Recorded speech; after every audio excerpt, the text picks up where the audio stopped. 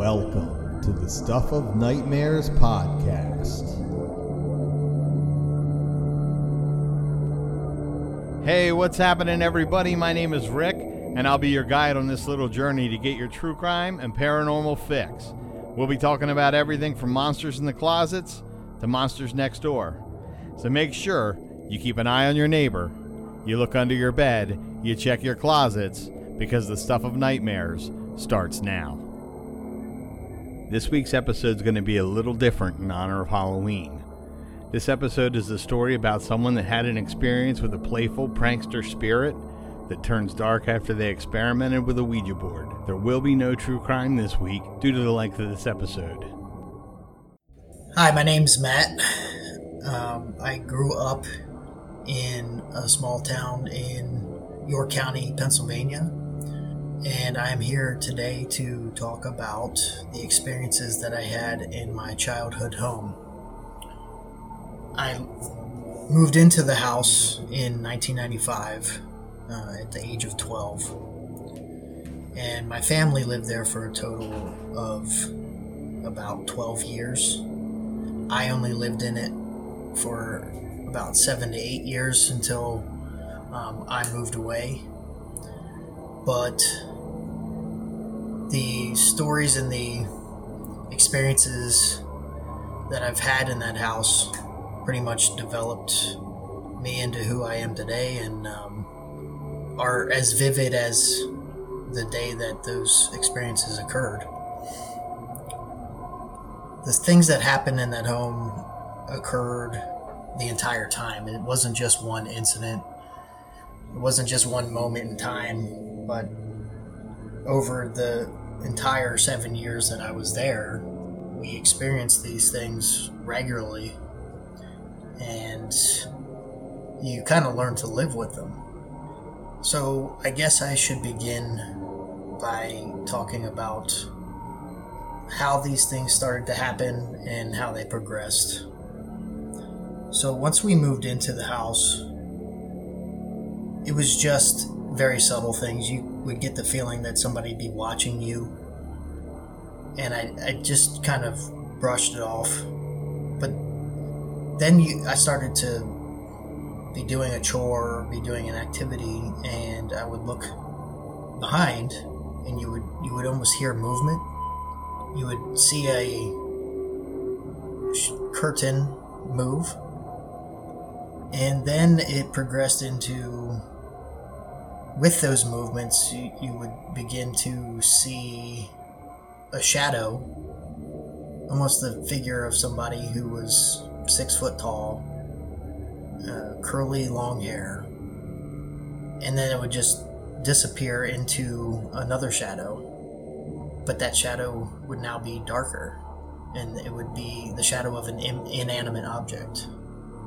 And you knew that you weren't crazy because I would go towards where I saw the shadow, and then I would see where the light would reflect, and it wouldn't be a place where light would normally reflect anybody else's shadow or my own. So over time, I think whatever entity this is started to become more comfortable and playful, and it would just continue to move from different shadow to shadow. You would see it. Sometimes you'd walk up into a room and you would see the figure, and then it would move to a shadow.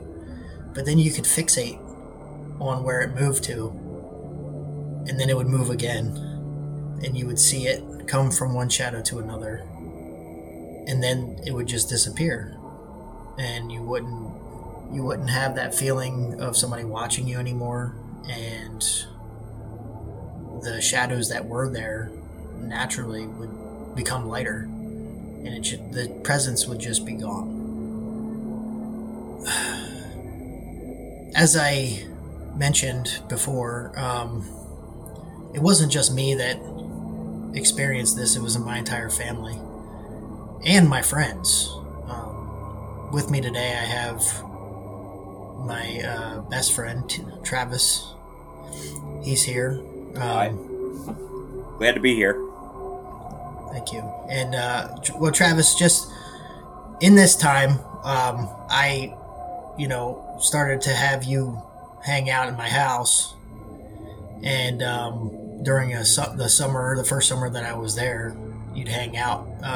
Just, if you could, tell a little bit about the first time that you experienced this entity in my house. Well, I mean, of course, we'd be outside all the time back in those days, but a lot of times we'd come in the middle of the day and watch MTV or something, and just kind of hang out in your living room. Your parents were at work, so it was normally just us two, and your little brother, I guess, probably was the babysitter or something, because he was really young at the time. But I remember the first time it happened, we both heard creaking upstairs in your hallway. And I guess I should probably try to describe your house. Yeah. And how it was set up before I go into this. So, your house was kind of looked like a row home from the front, because it was kind of like a half a house, but it was really long. So it was a large house.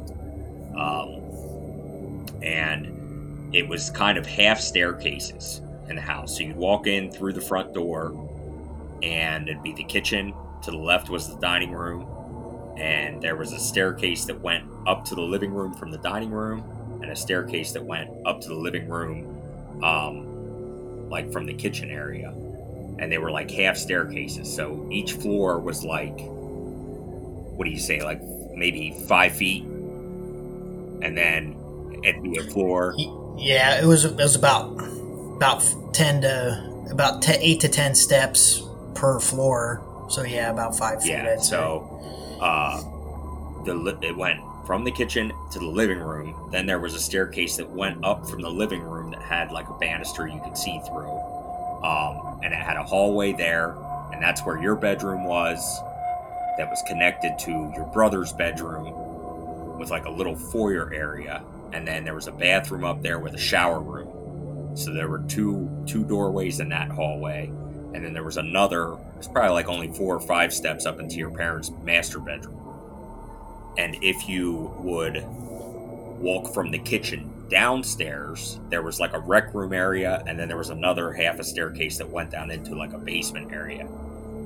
The rec room also had a sunroom on it. So just kind of give you guys the layout of how his house was set up, because it's kind of important, before we move forward with these stories. But anyway, I remember you were sitting in the recliner that day.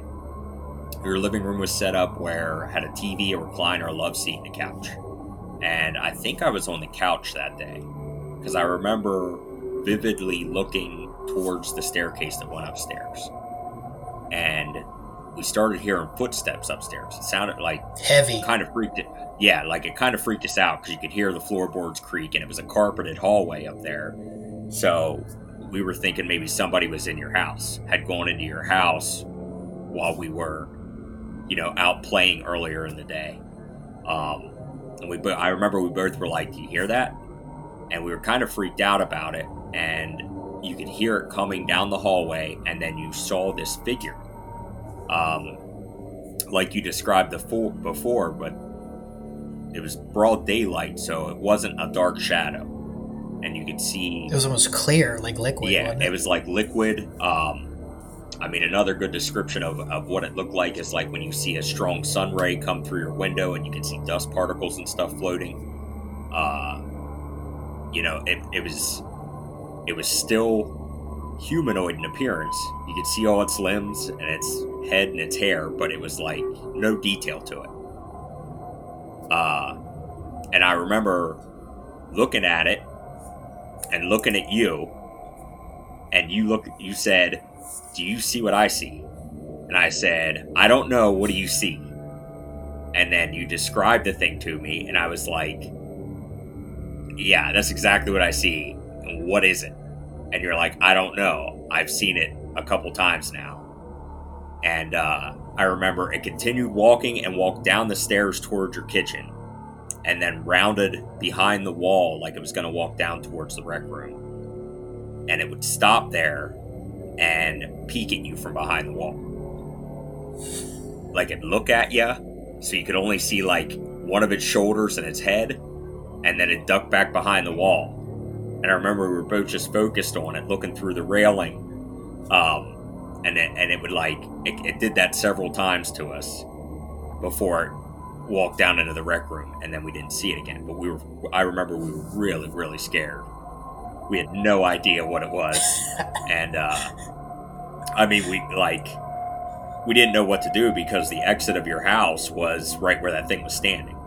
So once it disappeared, I remember we told your parents, and they acted like we were crazy. Yeah. So, and then, you know, from that point on, I know your mom told you more than what she told me, but I guess I'll let you continue with things that then you started to experience alone before we go into some more details about what we experienced together. Yeah, thank you. That experience, I remember, to me, that first time was great. It was terrifying, but it was also a relief for me because it as you said, my parents were playing it off like, you know, nothing had happened and they hadn't experienced anything, and kind of almost made me feel like I was going crazy. But for you to experience that, it was just like, you know, a relief, because now it wasn't just me, it was somebody else, and we had experienced that together. But as TJ had mentioned, the layout of my house, a lot of the experiences revolved around the upstairs. And in my personal experiences, I had continued to hear footsteps, but I'd also hear doors open and close upstairs. And so I would go up to investigate what I would hear. And so in my room, there was the attic door that led to our attic. And it would constantly, I'd hear the noises, I'd hear the walking upstairs, and then I'd go to investigate. And it was like this thing was playing with you. I would go upstairs, I'd hear the noises, and the one time the entity had opened my door. Now, the house was drafty. And like I said, I always am methodical about making sure that it's not something that can be explainable by natural causes. And we knew that the house was drafty, so we keep the doors closed and most times locked upstairs. And you still still close doors behind you. I don't know. To this day, I still do. Yes, it's a habit. Yeah, because like when you visit me and come to my house, like you'll use the restroom and you will literally close the door to the bathroom for no reason when you come out of the room. And it has a lot to do with what we experienced. Yeah. But this particular time, and this is not the only time, it's just one that stands out in particular in my mind. I walked upstairs, I heard running, and now my door to my bedroom was open, and I heard it run around through my bedroom into the bathroom, through into our shower room, and back out the door that leads into the hallway, our main hallway, and then up the stairs to my parents' bedroom. So I walked out of my bedroom now, hearing that, trying to catch something that may be in my house or someone. And I walk into the hallway, and sure enough, my parents' bedroom door is open. And I hear running inside my parents' bedroom. So I go up the stairs, and I turn the corner, and sure enough, my parents had this, I guess the best way to describe it is a suitcase storage area built into their closet. It was a small, maybe a 3 foot long by, what would you say, 12-inch wide hole in the wall that was covered up by a magnetic door with a handle that could pop open. And then inside that, though, was a room large enough to probably fit about 5 people standing, because it was really tall, and it led up to the attic. You could climb up into the attic from this little room in the wall. And as I turned the corner, the door to that little storage compartment was laying on the floor outside of my parents' closet. And I was absolutely freaked out. But I grabbed a hold of the handle of the little door, and I put it back in. And as I was trying to secure the door back inside the closet, I heard rummaging around up in the attic. So I know where the attic leads to, which is the door in my room. So I ran back down the stairs to my room, and sure enough, the door to our attic was open, and we always had it locked, but now it was wide open, and I heard running around again in my room towards the door.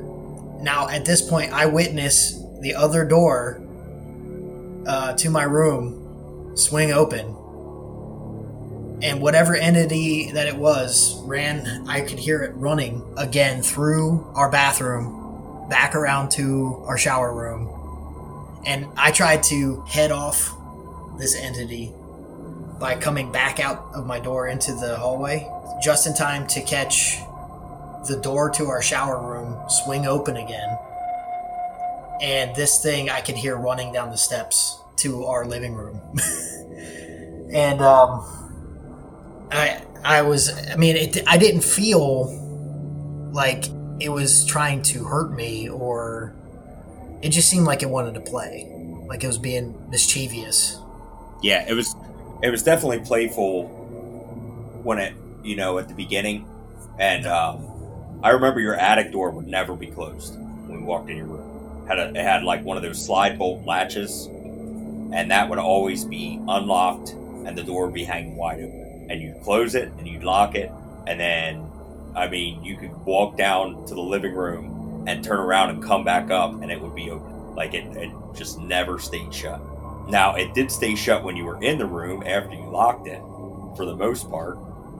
I never witnessed it open in front of me, but I don't know how it was opening itself.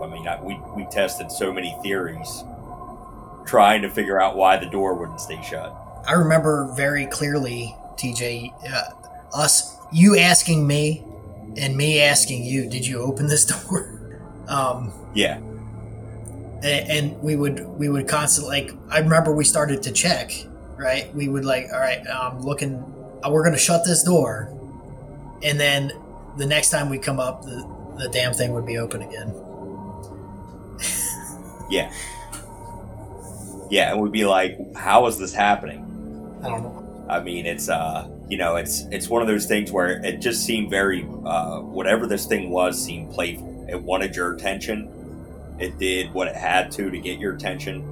The process of it walking from your upstairs hallway down the 2 staircases and peeking around the corner, that happened probably 2 or 3 times a week that whole summer. Yeah. It constantly did that to us. So we kind of got used to it. And I remember it was probably when things kind of took a turn. I remember it was either, late July, early August, when the thing actually diverted from what it was doing, where it walked down both. That pattern. Yeah, so we thought it was just a pattern. This thing just kept doing the same thing. And it was still terrifying, but you kind of became numb to it. Like, you're like, oh, there it is again. I don't know what that is. All of a sudden, one day, it came into instead of taking the staircase down towards your kitchen, it came into the living room. And I remember I was on the love seat, so my back was to the staircase. And you were in the recliner. And it walked in between us and sat down on the couch. And It was right in the center of the couch, right on the middle cushion. The cushion sank in, and it just sat there and looked at us. And I remember you moved onto the couch that I was on. Yeah, I came over on the recliner, and I was like, what is happening right now? And it was just sitting there still, like, dark shadow, humanoid figure. You couldn't see any detail of its face or anything. There was this shadow person sitting there. And I was like, dude, I'm getting out of here. I remember we hauled out through, or down the staircase, out through your kitchen and out through your front door. Went down to your house. And I was like, yeah, we're not, I'm not going back there until your parents are home. Because it would never show itself or do anything to us when your parents were there. It was only when we were home alone that it was doing things like this. But, it wasn't so bad at that point in time. We used to always play hide and go seek in your house and stuff with the neighborhood kids because, it was big. You could, I remember my favorite hiding spot was the suitcase area in your parents' closet. I used to go up in the attic to hide, and then I would crawl down because none of the other neighborhood kids knew about that little area. So if they would come to the attic and come up in the attic trying to find me, I just climb down into that room and just kind of curl up in a ball, and they couldn't see me because it was dark in there. But I think doing that, once one of the other neighborhood kids had an experience while we were playing hide and seek, led to something that we probably shouldn't have agreed to do in your home, which made things worse. So, yeah, I agree. I guess I'll let you talk about what one of our neighborhood friends experienced during one of the hide and seek adventures we had in your house, and how it kind of went downhill from there. Thanks, TJ. Yeah, so our neighborhood friend, one of the girls that lived down the street, she had thought that she had saw me in the game, and she chased what she thought was me into my bedroom. And when she went into the bedroom, the attic door was open again. So she heard footsteps going up into the attic. And when she went up into the attic, again, there is a light. She said the light was on, but nobody was up there. She thought it was weird. She turned the light off, came back down, and continued to search somebody out. But when everybody had yelled that somebody was caught, and we came back out, I had been hiding in the bench downstairs, or the storage bench. And when I popped out, she's like, "How did you get down here? I thought you were in the attic." And I was like, "No, I've been here the entire time." And we went back up to check, and she's like, "See, somebody was up here because I just shut this door." And sure enough, we went into my room, and the door was open again, and the light was on in the attic again. Yeah, and I remember she laughed it off, and she was like, "You're stupid. I know what you did. You had to have found a way to hide in the attic and then snuck down here when I was looking somewhere else, because no one else knew what we had been dealing with at that point." So at that point, we kind of had to explain what we had been going through, and told them that we had been seeing this thing, shadow person. That's what we always called it, because that's exactly what it was. It was looked like a shadow, but it looked like a person as well. And at that point, one of the kids thought it would be fun to bring a Ouija board to your house. Yep. So one evening, we went down into our sunroom, and this sunroom had a collection of things that my mom had brought and collected over the years from different travels.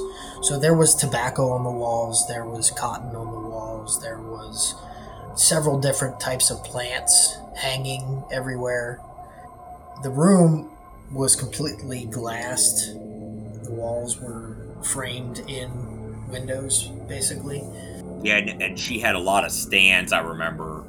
Stands with plants on them. Yeah, on two sides of the room, she had like staggered stands with different types of like I don't even know what kind of plants they were, but like kind of like there was spider plants, cactus, so many different types of weird plants that she had, and we had a table, and that we'd hang out, we'd entertain people in that room, and that's where we all gathered. We had just candles lighting the room, and we were just trying to play with this Ouija board, not really even knowing how to use it. We were just going off of what we saw on TV, and reading the directions of the game itself. But I remember everybody had their hands on the thing, and we obviously were fighting in kind of disbelief because this thing was moving and it started to answer some of our questions. And when you do a Ouija board, you never know if it's real. You think that somebody else is moving it. So I remember arguing over who was moving the thing. But distinctly, I remember asking whatever entity was in this house to give us a sign of its presence. And without the windows being open, I remember like this huge gust of wind coming, like circling around in the room. And all of a sudden, all of the plants and all of the objects on the walls began to shake, like violently. Yeah, they were trembling, like all the leaves, you could hear them like all trembling, even like the tobacco on the wall, hanging plants. And I remember distinctly that people were like, you guys are stupid. What are you guys doing how are you guys doing this? And I remember being like, these plants are on probably 6 different stands.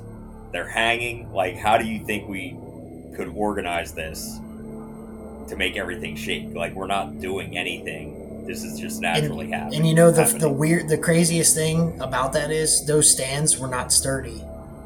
It's like and those plants and objects were shaking hard, like to the point where the stands that they were on, if it wasn't somebody or something controlling them, they would have fallen off if it was the wind that was doing it. Right.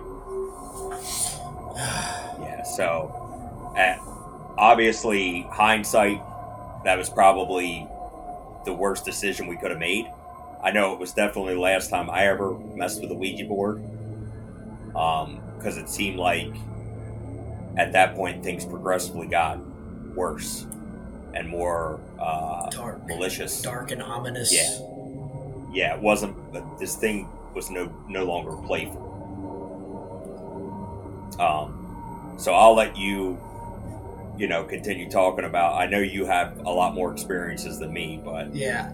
I guess I'll start with the first really uncomfortable experience that I had.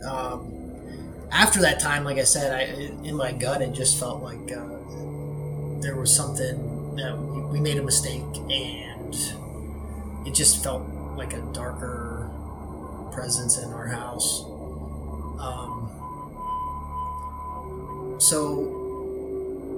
The things that were occurring on a regular basis turned from just sounds and shadow figure movements and playful to more physical.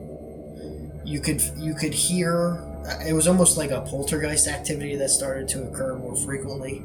I guess it began with coming in the house, and I remember we went on a vacation after that had occurred, and we came home, and the lamps in our living room and in several different places throughout the house had been knocked over.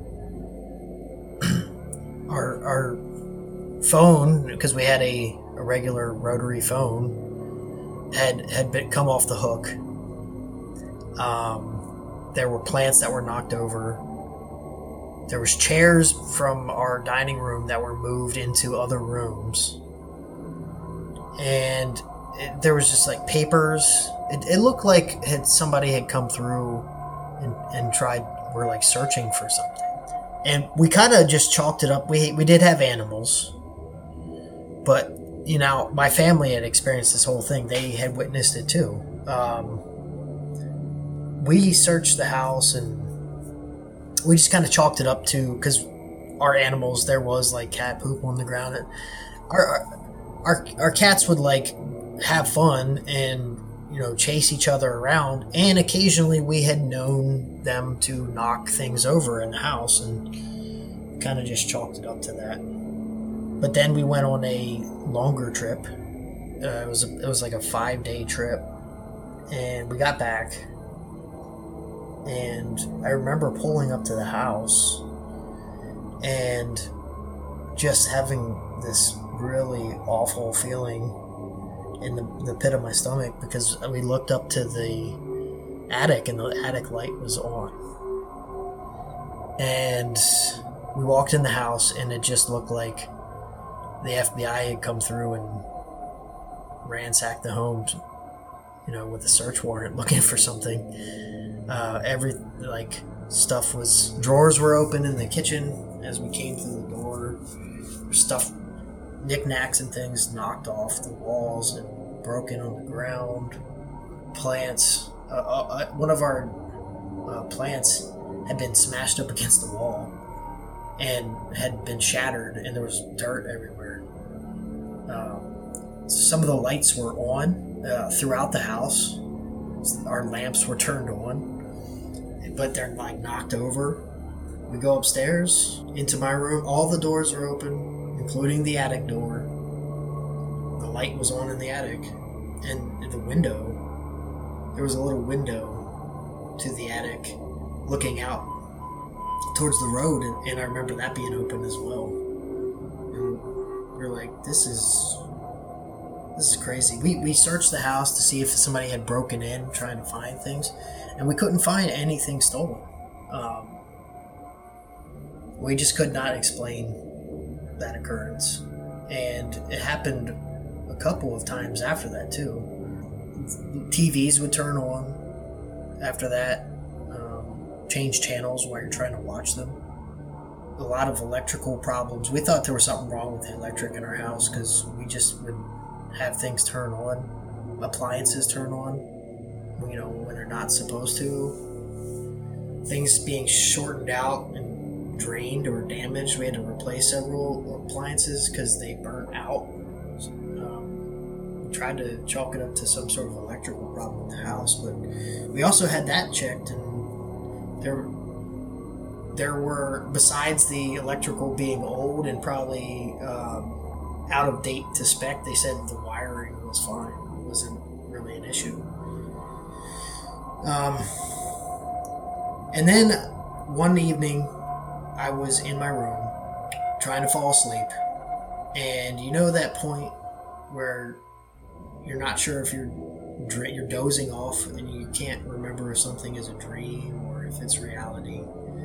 I remember coming upstairs because I was falling asleep on the couch. So I go into my room.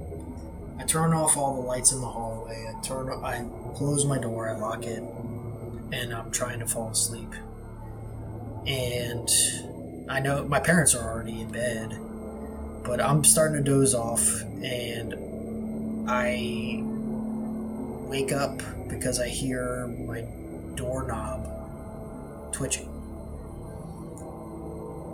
And the door cracks open, and I hear it sliding across the carpet.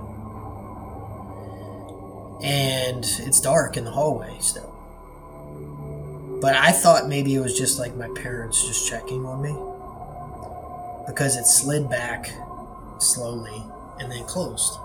And I remember like, oh, okay, it was just my parents, but I also remember that I locked that door. And granted, you can pop it with a little, it was one of the pop lock where you could like take a small pin and hit the lock and it pop open. But I was like, well, the light's off. I'm not sure how somebody can do that. And so I still stayed awake. And just thinking about that fact was kind of driving me a little bonkers. And I'd say about 15 minutes later, I hear the door knob. It's a brass doorknob, so it kind of jiggles and clings when you're twisting on it. I'm turned with my back to that door, but I hear that jiggle, and I look down underneath of the door, and now the hallway light is on. And the door starts to slide open, and I'm looking past the door to see if there's anybody peering in, and I saw nobody behind the door. And it was just enough so that I could see around the door to see if anybody was holding onto the handle. But it slowly went back and shut again. And I was like, oh, well, I'm tired. Like, maybe it was just them checking on me. So I chalked it up to my parents again. So another 15 minutes passes, and I start to doze off again.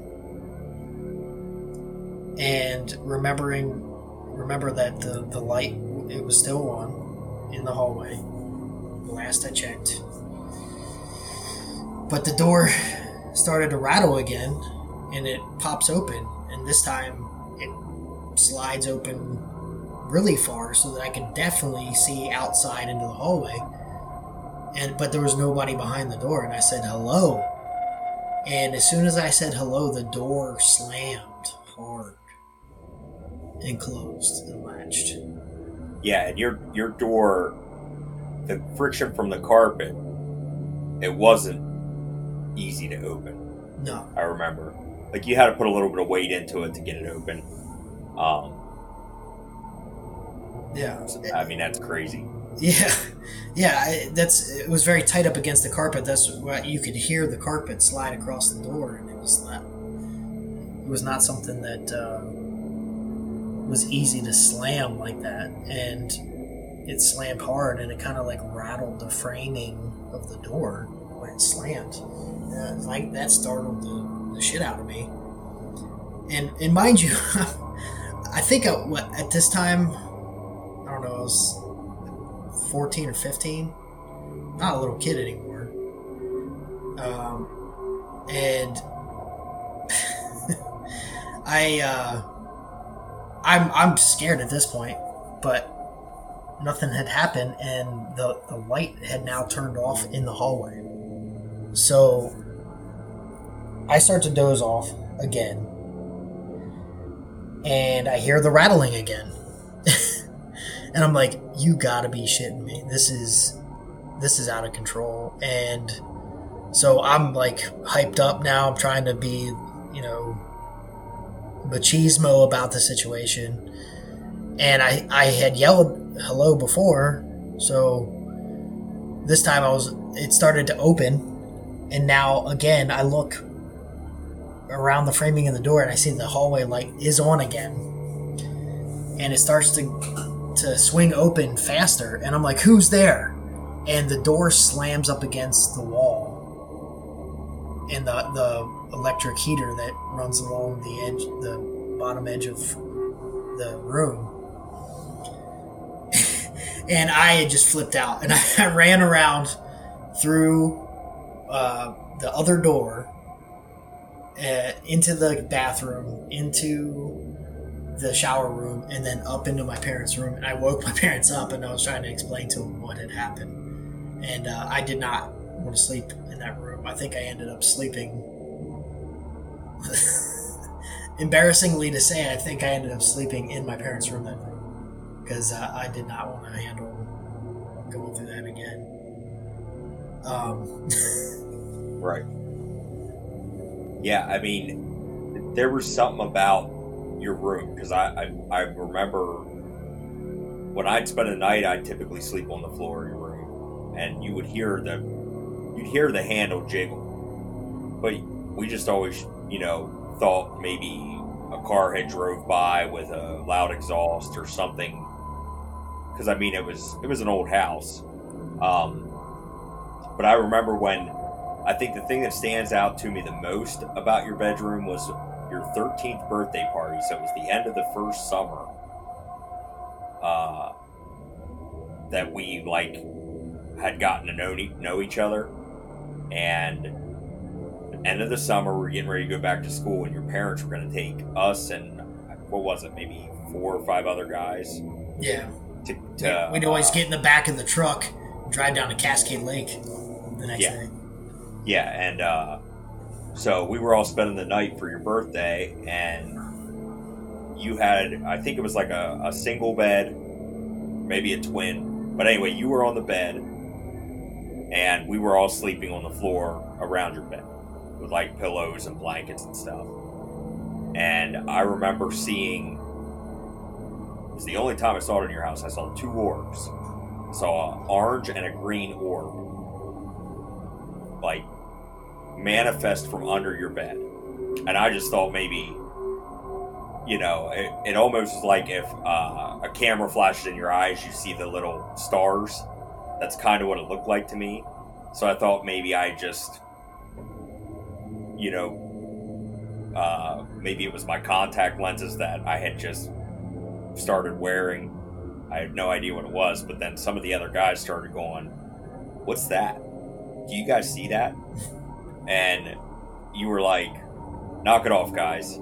And then somebody's like, "Ow, why'd you pinch me? Who's under the bed?" And you're like, "Knock it off, guys, I need to get some sleep. We all need to go to bed.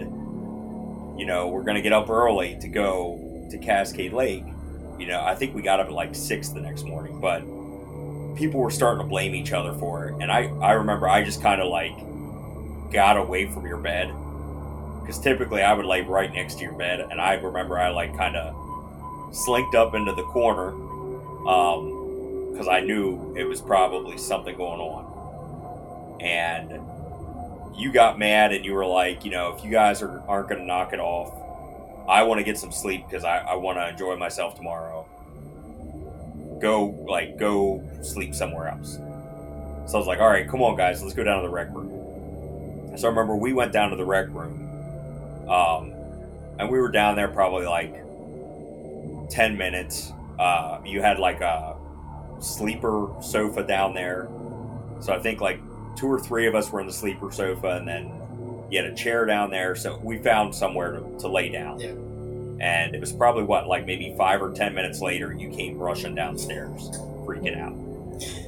So I'll let you tell your story of what happened after we left your bedroom that night. Yeah, so I came down there, and a lot of this, to somebody listening to it, I always try to put myself in somebody else's shoes. All of these actions sound like something like a younger kid would do, you know, maybe 13 or younger. But no, I'm pretty sure, like I said, you said, I think it was my 16th birthday party. Was it? It was either 15 or, I think maybe 15, my 15th. I know it was one of your like major birthdays because your parents didn't do that every year. Yeah. So it was like, but we were still young. Right. And I know we weren't driving because your parents had to drive us right. there. Yeah, I think it was my 15th birthday. And I remember I was like, finally, I can get some sleep. Everybody was out of the room. And as you had said, I thought everybody was just like playing a game of grab ass and you know, horsing around. And so it was very quiet for a couple of seconds. I'm like, man, I can fall asleep. But as soon as I started to try to get some sleep, I started hearing rustling, like people were still there on either side of me. I remember trying to look down on either side to see if somebody was still there, and there was obviously nobody. I thought somebody was trying to play a joke on me, and that there were still people there below me rustling around on covers. And there wasn't. And I remember when I was looking on either side to hear where the rustling was coming from, that my blanket kind of seemed tight. And so I started to just chalk it up to, being tired, and I started to try to doze off. And I remember as I had relaxed more and more, I still heard the rustling beside me. And I remember but I started to feel pressure on my shoulders. And I'm a side sleeper, so I was trying to turn onto my side to get more comfortable, and I remember I couldn't. I remember the pressure on my shoulders was too great, and from my blanket, and I couldn't move. And I remember that I started to try to fight. I was like, what? And I turned again, and I couldn't move again. And my blanket started to suck me down onto my bed more and more. And I started to wrestle with whatever was holding me down. And I noticed that I was able to move my legs more, so I started to slide my body weight more towards where I can move the most, you know what I mean? I started to move my weight, and I lifted up my knees, and I realized that I could lift up my knees. So then I lifted up the blanket with the bottom, my hands underneath, closer to my knees. And as I did that, the pressure just completely released, and I was able to move the rest of my body. And I whipped the blankets off of me, hopped out of bed, and ran downstairs to you all. And as I was coming downstairs, and I'm like trying to explain what I just had happened to me as I was running down the stairs. You remember, I was like, guys. As soon as I tried to say something, I heard the whizzing of something metal fly past my head. And it hit the wall right near my TV stand. And everybody was like, what the hell was that? And then I proceeded to explain what had just happened. And I remember you, TJ, were like, yeah, dude, we were trying to tell you that it wasn't us messing around up there. But needless to say, that evening I slept down there with everybody else just because of being held down in my own bed. Was pretty terrifying. Yeah, I remember one of the craziest experiences I had by myself in your house was I was spending the night there one night, and I guess I fell asleep on the couch in your living room, and you must have gone up to bed. Mm-hmm. And I woke up, and it was completely dark in your house. So somebody had taken the TV, and like somebody had turned it off. There's no lights, and I remember going, oh, I should probably go upstairs, because I remember I woke up because I was cold. I was a little chilly laying on the couch. I didn't have a blanket, so I was like, I'll just go up to his room. I'm sure I can get a pillow and a blanket up there. And so I was groggy walking up your staircase, and as I got to the middle of the staircase heading up into the hallway, I felt like this. It was like somebody was holding like a blow dryer on me from the ceiling, but like my whole body really extremely hot. Like you had a heater vent in your ceiling and it was blowing down on me. And I thought, that's weird. I don't remember ever feeling that before. The heat must be on, because the place I lived in down the street had forced hot air. What I didn't realize at the time until the next morning when I woke up, I remember we were going to go downstairs to have breakfast, and I stopped in the middle of the staircase, and I was like, where's the heater vent? And you're like, what? And I'm like, do you have a heater vent here? And you're like, why would I have a heater vent there? You're like, the heaters are on the floor on the wall, man. Because you had electric heaters in the house, like baseboard. And I was like, dude, I may have walked through whatever that thing is last night, because I came up the steps and it was like extreme heat right here in the middle of the steps when I was coming to your room. And I just thought, that's really weird that it's that hot. Like, they must have the heat turned up really high for it to be blowing on me that hot. So, I mean, that really freaked me out. I may have walked right through the thing unknowingly in the dark in the middle of the night. But then things started getting really weird when your dad started also kind of like, he wouldn't really tell us things were going on, but he would act as if something happened to him, and like, you know, he would blame us for doing something. He'd be like, "You damn kids, why do you keep doing this?" And we're like, "We're not doing it." And he's like, yeah, right. And then he'd like walk away, but he knew that he was experiencing this thing too, but they would never tell us until we were like in our 20s that what was going on in the house. So I mean, one of the craziest things that you told me he experienced was when he was sleeping in your little brother's room, trying to put him there. Yeah, so again, it was one of those, I don't know if, I think that this thing shape shifts in my house to, again, our neighbor friend, the girl that thought it was me that she was chasing, it manifested into me. And this time I heard, this is the weird part, is I'm in my room, I got the doors closed, and I'm trying to fall asleep, but I could hear creaking, boards creaking in our bathroom, and I knew my dad had been laying down trying to put my brother to sleep, and, you know, he'd lay with him, trying to get him to go to sleep. Right, and your no problem. Sorry to cut you off, but your brother's room was like, there was a little foyer area where it had like a towel closet and 3 doors that was like big enough for maybe 3 people to stand in.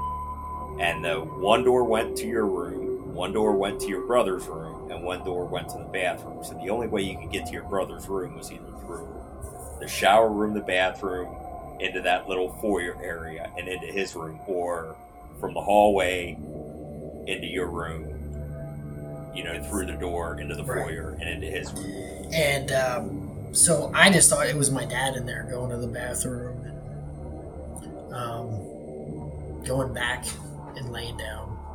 And I heard the movement for like an hour.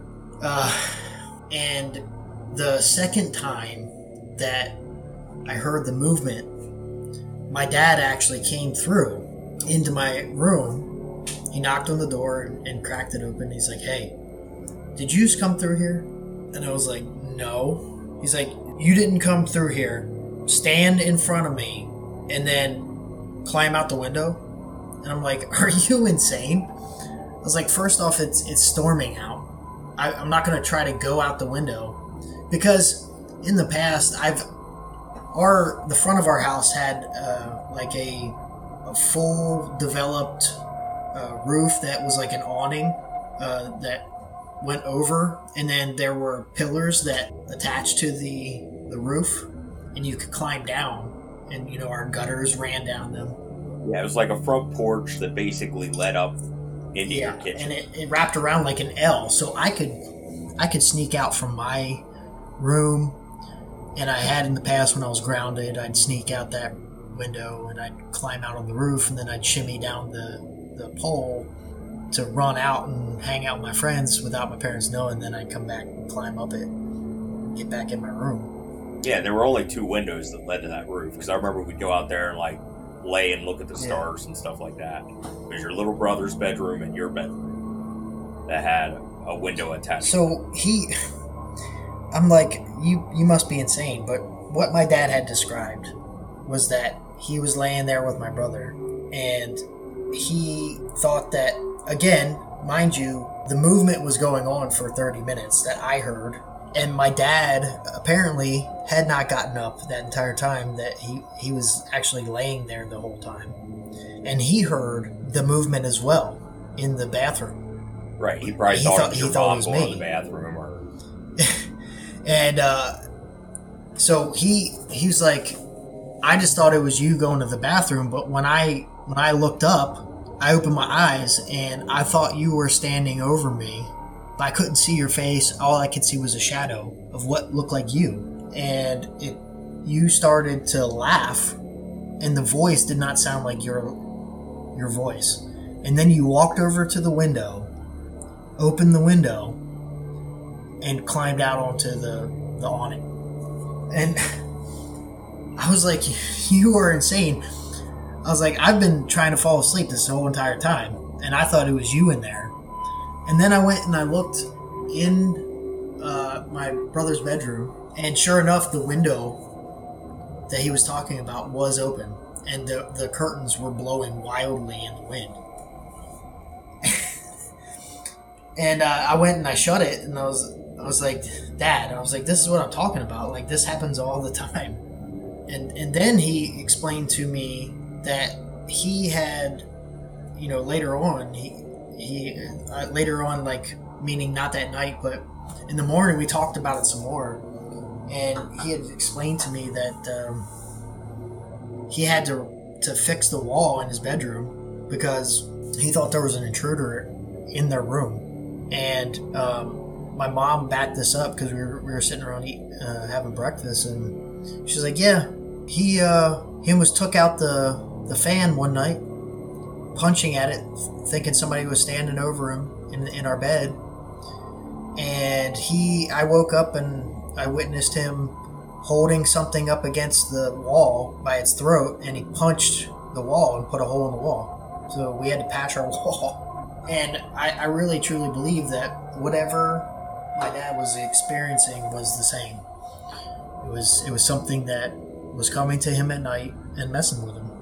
But yeah, your brother, told us once he was grown, years later, he was carried or like cradled and carried around his room by this when he was like, what, maybe 4 or 5 years old? And he didn't remember, but I remember talking to him about it, and I was like, it's weird because you had an imaginary friend that you called Tukey when you were young. Yeah, he talked about Tukey all the time. Like that was his friend. He talked to him, and he said Tukey, always does mischievous things, and was kind of like a prankster. But we didn't know any of that going on until years later when we were discussing how messed up things were at your house. But I mean, as far as when that thing would appear as somebody else, it take on like the shape of the person, but there were no details.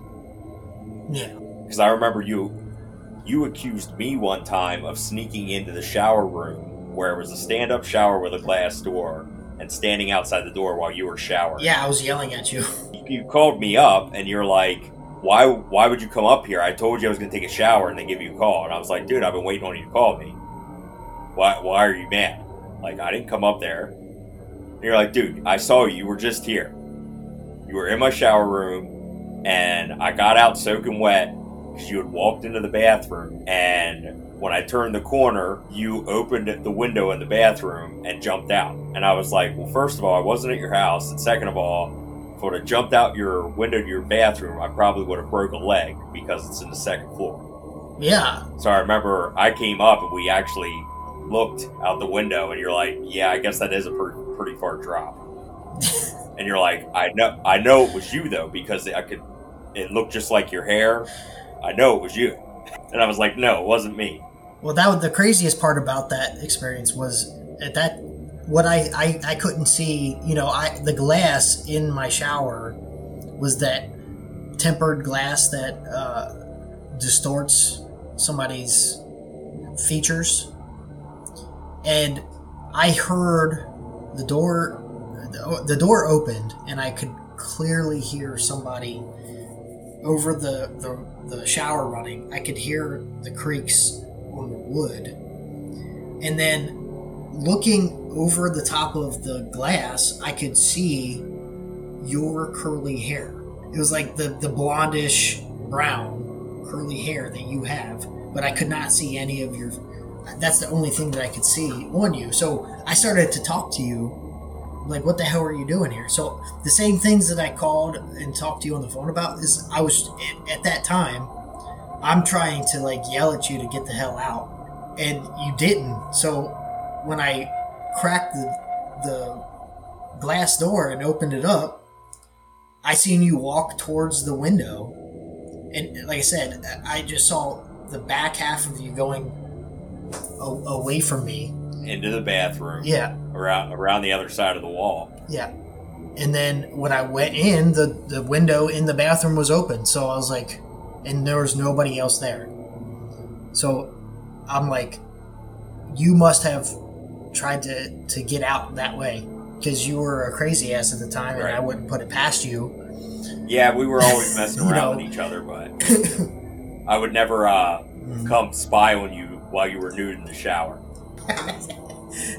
Well, that's something that was so vivid that I truly believed was occurring at the time until we started to put two and two together and realize that it was just another experience that we were having. Yeah, and I think one of the other craziest things that happened to me when I was by myself in your house, I remember it was New Year's, and it had to be the first New Year's you were living in that house, because I remember I had a paper route, and you had the paper route before me because I had just moved back into the town from my mom's house. My dad got custody of me, and I remember you didn't want the paper route anymore, so I took it over. You had said, "Hey, I know tomorrow's Sunday, so the papers are going to be heavy. When you get up at 4 a.m., go get the papers ready and bag them, and then come get me, and we'll split the route." And I was like, okay, that's fine. So when I was coming back into your house, I had, I think it was probably like 30-some papers, Sunday papers, within two bags. So I had a bag strapped around each side of my neck walking into your house.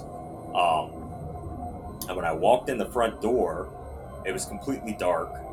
I didn't want to turn any lights on or anything because I basically just wanted to get the job done and go back to bed. But I closed the door behind me, and you had it was kind of like a floor-to-ceiling island in the middle of your kitchen. So there was if you went around to the left of it, there were cupboards on your right-hand side, but it was just like a hallway. And then on the right, if you went around it, it was like your stove and your sink and your refrigerator. But that night I went around to the left because I was a wide load with those paper bags on me. And as I was walking, I felt like this gust of air blow by me and a growl. It was it rushed by me, and one of your cabinet doors on the other side of the counter slammed shut. And I was like, man, I know I'm tired, but that was weird because I know I closed the door. I know I closed the front door. I don't know where that wind came from. But, I thought maybe you had a window open for some reason on New Year's Day in your house. Yeah, I was like, I have no idea. In the freezing cold. But then I started walking towards the steps that go up to your living room, and all three of your cats were sitting in a row. One was to the right side, one was left, and then there was another one on the staircase, and they were all looking at me or behind me, and they all had mohawks, and they were going and making weird noises. So they were puffed up, threatened. Yeah, I remember I panicked and ran up to your room and woke you up and told you what happened, and I was terrified to be in that house by myself. After that happened, I was like, yeah, there's no way I want to be in there alone, because whatever it was must have been right behind me for your cats. I'd never seen your cats do anything like that. And they knew who I was, so it wasn't like they were doing it to me, but it freaked me out. Yeah, I mean, my cats were familiar with you. It's not like they're going to, defend the house from you. They could pick up your scent, obviously. And they have sixth sense about that stuff. They've done that on several occasions, and so did my dog. So I believed you when you said that experience had happened, because there would be just I can't even explain how many times that they would do that. They would stare. They'd see it too. My dog was backing whatever he saw into a corner one time and was just barking and growling and staring this corner down.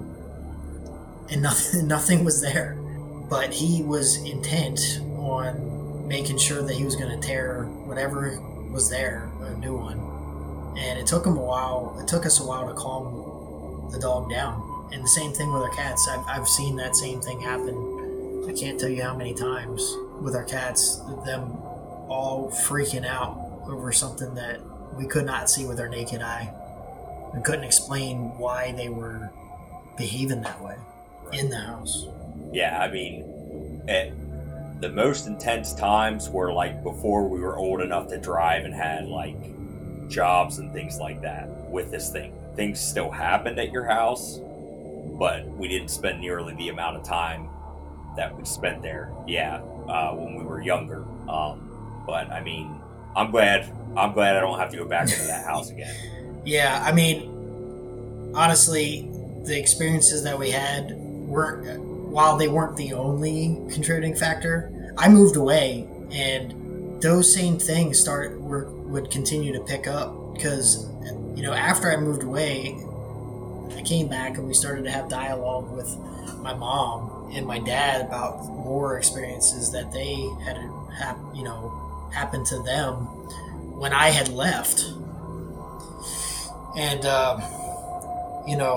it wasn't the only factor, but it was a contributing factor for them selling the house. And after we sold the house, my brother knew the individuals that had moved into that place. Yeah. After, that's bought our place, and they were experiencing the same things. They sold it because they couldn't take it. And somebody else, I don't know who has the house now. Yeah, but it's like it started all over with a new family. Because I remember your brother said, yeah, the kid that lives there now called me and asked me what was up with the attic door. They couldn't figure out why it wouldn't stay shut. And I was like, yeah, they're not going to be able to keep it shut. After what I've seen through all these years, yeah, they must have got a pretty good deal on that house. Yeah, it's crazy to think, and I was pissed off at my mom when after I moved away and we started talking to her, and she's like, yeah, I'd be down in the laundry room, in the rec room, doing laundry, and I'd experience stuff all the time. I thought it was the animals or the cats, but I'd fold a basket of laundry and I'd turn around and the laundry would be tipped over, knocked over all over the place, and I'd have to refold it again. It happens once, but once it starts to continually happen, it's not a coincidence.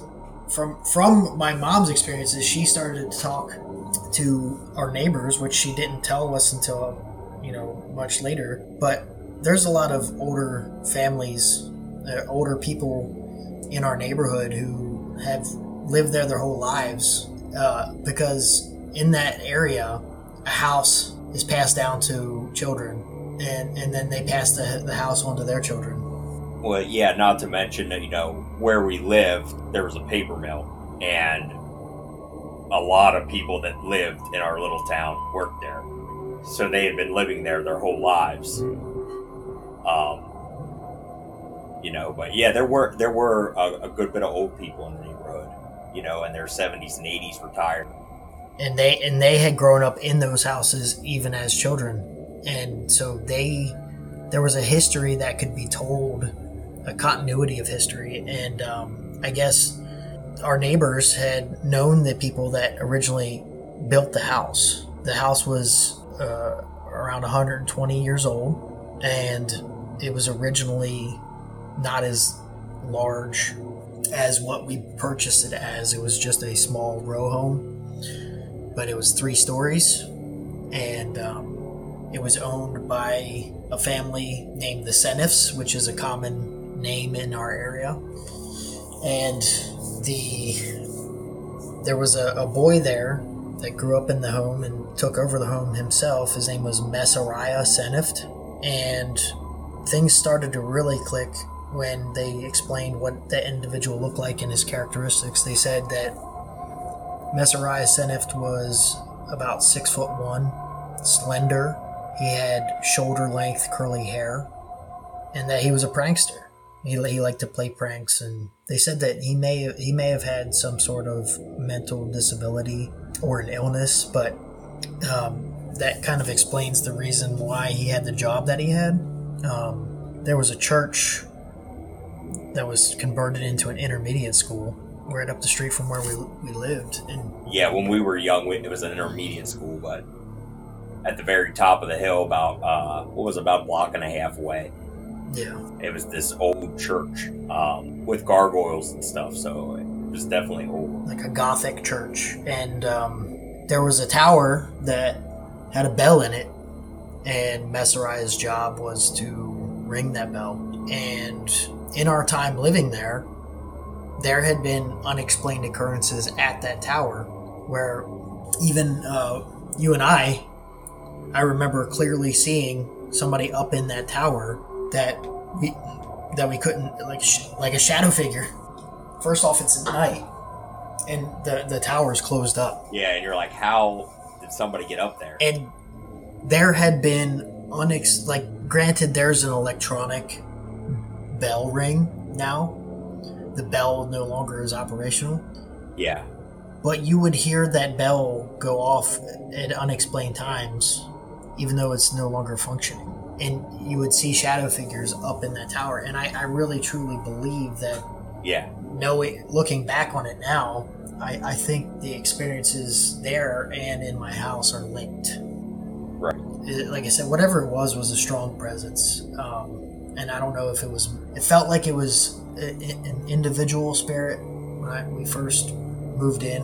But then after we did the Ouija board session, I definitely think that there may have been more than a more malicious spirit that existed there after that. Well, I mean, another thing that, your mom found out that she told us later was Mesariah had hung himself in the attic, had actually taken his own life, which explains a lot, but it makes you wonder if he was dealing with something that led him to do that within the house.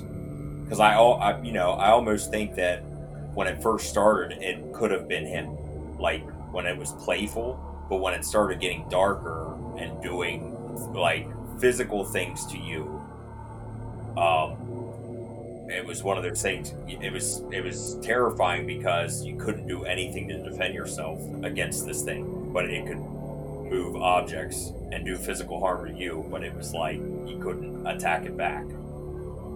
So I don't know. I'm glad I don't have to deal with the house anymore. Yeah. I'm glad your parents moved out. And maybe that entity was there the whole time. I just unfortunately, again, I regret doing I think maybe when we did the Ouija board session in my house, that maybe it unlocked or invited it to become, I don't know, more powerful. Or provoked it. I mean... Yeah, or provoked it. I don't know. It could have been the same thing. I mean, in appearance, it looked like the same thing. Looked like the same shadow figure.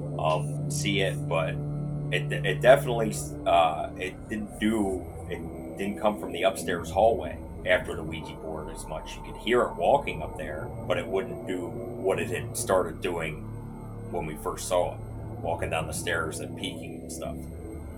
So I don't know. Yeah, I know I definitely have like PTSD from the experience. Yeah, now and this is what I believe. I was a non-believer in the afterlife, in spirituality, in ghosts, the supernatural, before I moved into that house. And since that had occurred, I have experienced very little on the same playing field as those experiences. But every now and again, there are some things that occur, in other places that I've been in my travels. And when I do have those experiences, it just takes me right back to that house and experiencing those things. And I think I'm definitely more aware of my surroundings and the occurrences that happen because of it. Yeah, I know I'm definitely more sensitive to those types of things because of being around that house. But I've never, since then, and whatever that thing was, I've never had anything feel like it was going to harm me. If I saw something out of the corner of my eye, but it would always take me back there, where if I see something, a spirit or something, I immediately get freaked out. It's going to hurt me.